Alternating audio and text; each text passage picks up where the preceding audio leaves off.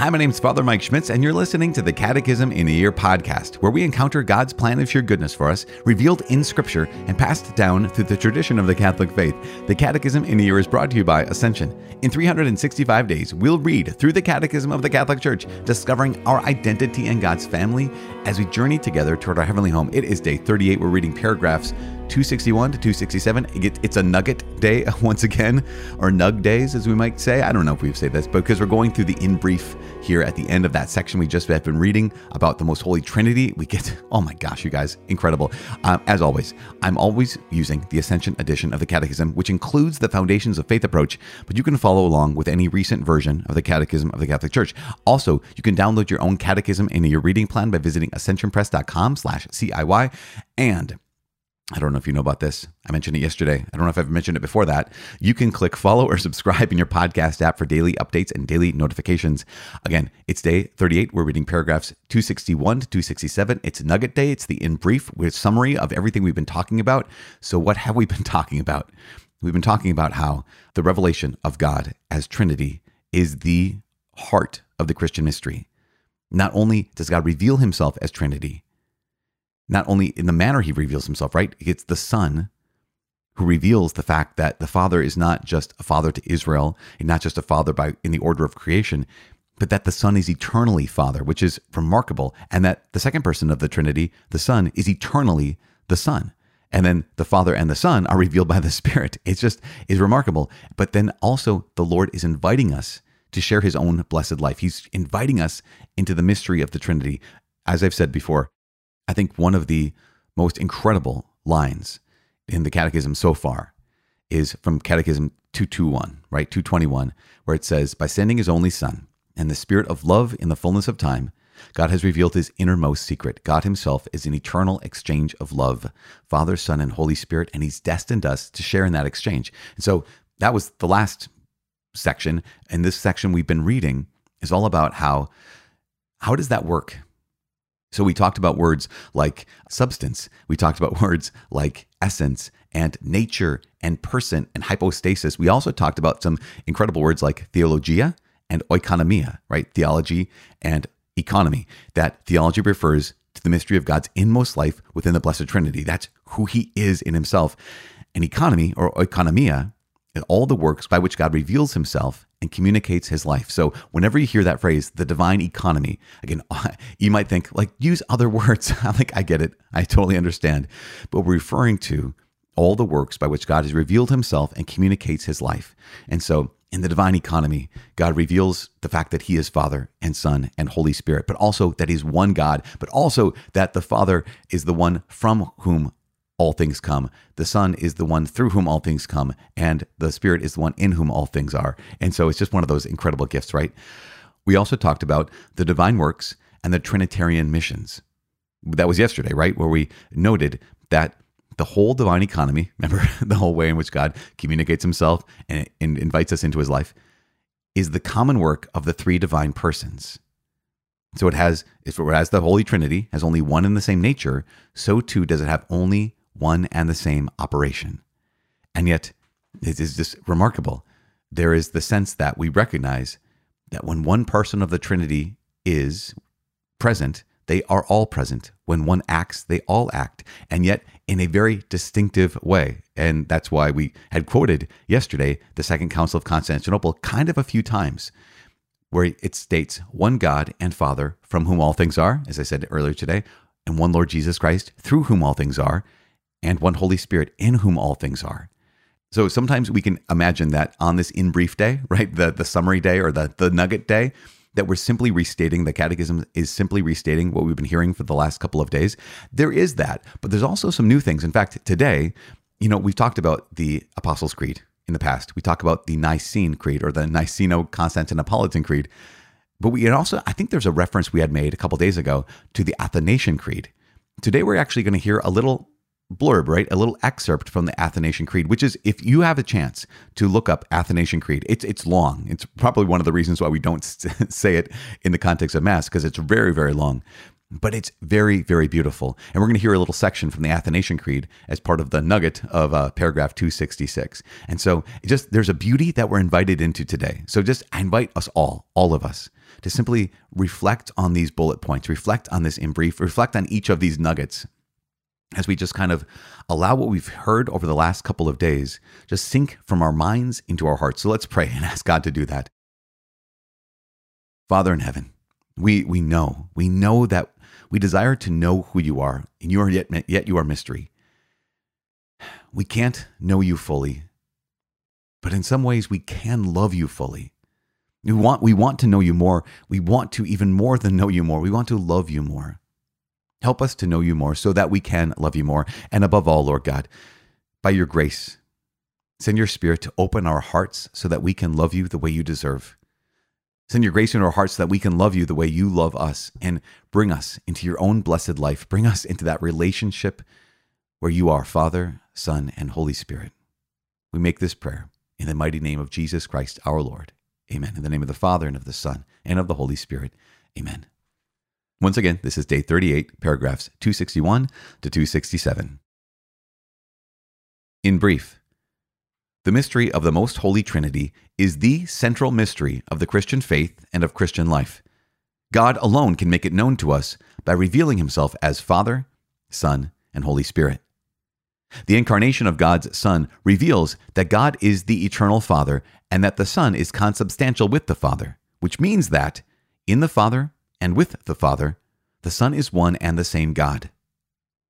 The mission of the Holy Spirit, sent by the Father in the name of the Son and by the Son from the Father, reveals that with them, the Spirit is one and the same God.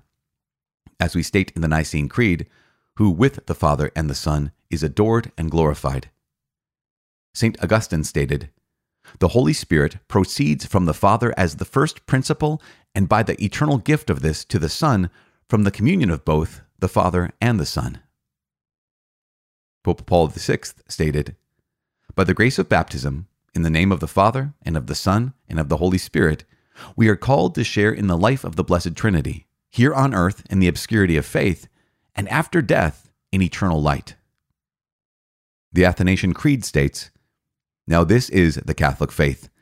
We worship one God in the Trinity, and the Trinity in unity, without either confusing the persons or dividing the substance, for the person of the Father is one, the Son's is another, the Holy Spirit's is another. But the Godhead of the Father, Son, and Holy Spirit is one, their glory equal, their majesty co-eternal.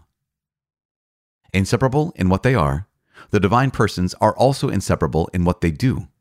But within the single divine operation, each shows forth what is proper to him in the Trinity, especially in the divine missions of the Son's incarnation and the gift of the Holy Spirit." So there we have it, paragraphs 261 to 267, the nuggets that we have been given. And we want to highlight the fact that here is this summary, here's this in brief of what the church has been trying to communicate to us. Now, tomorrow, we're going to launch into some of the divine attributes. In fact, one of the divine attribute that we're going to highlight tomorrow is the fact that God is almighty, right? He is omnipotent. But before that, we have this, not just the attribute of God, like here's one of the words that can describe one of the qualities, right, or attributes of God. But we've been listening for the last couple of days about who God is in himself, like what's his deepest identity. And so again, 261 reminds us the mystery of the Most Holy Trinity is the central mystery of the Christian faith and of the Christian life. And we've heard this 1,000 times, and it's really important though. We can never, ever forget it or underestimate it, because God alone can make it known. Like God alone can reveal to us that he is one God, but three divine persons. And of course, he does this through the incarnation, that when the second person of the Trinity takes on a human nature in Jesus Christ, he reveals that God is eternally Father as he is eternally Son. And then we have the mission of the Holy Spirit, as it says in paragraph 263, sent by the Father in the name of the Son, and by the Son from the Father. So again, both the Father and the Son involved in this. That's why we talked about that filioque clause that we state in the Nicene Creed. believe the Holy Spirit proceeds from the Father and the Son. Remember, we also had, for our Orthodox brothers and sisters, or Eastern brothers and sisters, that it is acceptable to say, and the Holy Spirit proceeds from the Father through the Son. And that comes from Scripture. Again, sent by the Father in the name of the Son, that's John chapter 14, verse 26. And by the Son from the Father, that's John 15, verse 26. And that reveals to us ultimately that the Spirit also is God. The Spirit is also co-equal and co-eternal with God. And that is just incredible. Not only because that's who God is, but then we realize in paragraph 265, Pope Paul VI has stated this: by the grace of baptism, we were baptized in the name of the Father and of the Son and of the Holy Spirit. We are called to share in the life of the Blessed Trinity. And I love how he says it: here on earth in the obscurity of faith, and after death in eternal light. Now, we're going to talk about, as the days go on, we're definitely going to talk about what is it to live in faith on this planet, like the obscurity of faith that Pope Paul VI says. But we're also going to talk about what is it to have that unmediated vision of God? What is it to have this life with God in heaven? We're going to be able to reflect on that when we get to the end things, the four last things. And yet, here we have a little taste that your destiny, we're called to share in the life of the Blessed Trinity now, even now, as the Holy Spirit dwells inside of you. And we know, as the next article says, we know that when the Holy Spirit is present, so is the Father and the Son. So here we are called to share in the life of the Trinity, even though it's in the obscurity of faith. Ultimately, God wants for us, God wills for us, God desires that we share in his blessed life in eternity in heaven, which we're just keep on praying for. I love, as I mentioned before, the Athanasian Creed, and this is maybe where we'll kind of end in a little bit. The Athanasian Creed, as I said, is beautiful, and it's so poetic. It's so deep and profound. You could pray with it for weeks and months. But here is this article of the Athanasian Creed that makes it clear that we worship one God in the Trinity and the Trinity in unity, without either confusing the persons or dividing the substance, right? So the Father isn't also the Son isn't also the Holy Spirit. No, the Father is not the Son is not the Holy Spirit's not the Father. So we're not confusing the persons, we're not mixing them together, but we're also not dividing the substance. Remember, the substance is their very divine nature. So one divine being, three divine persons. And it goes on to say that their glory is equal, their majesty is co-eternal, which again is just... reflect on that. Reflect on the fact that God's glory, God's majesty exists right now. So wherever you're listening to this, it's one of those things where we can just say, well, I'm really busy with the affairs of my day, which probably is the case. All of us are. But in this very moment, God exists in glory. In this very moment, God exists in majesty, that God continues to reign. I mean, we recognize this, that God the Father, Son, and Holy Spirit, whatever that means for God to reign, for God to exist in glory, for his majesty to be real and active in this very moment, whatever that means, that is happening. So here we are, and we're going through our daily lives, we're going through our daily affairs and doing the things we need to be doing, which is really good. That's one of the ways we actually can give glory to God. But to realize that in this moment, God is enthroned. In this moment, God is glorified. And that same God who is glorified, that same God who is enthroned, is the same God who is calling you into his own blessed life. That even though he's glorified, even though he's enthroned, even though his majesty is without end, he cares about you. And that is just absolutely incredible. And I just invite all of us to never, ever forget that. That yes, we're going to talk about God being almighty tomorrow, God being omnipotent tomorrow. His might is universal. His power is loving. Absolutely. And that power is loving you. That might cares about you. And he is calling you and me to share his own blessed life. So I'm just asking all of us, just pause on that for just a moment. As we go about our daily business, that we recognize there's more to this life than just this life. So in order to see that and respond to it, we need God's grace. So we just continue to pray today. I am praying for you. Please, please pray for me. My name is Father Mike, and I cannot wait to see you tomorrow. God bless.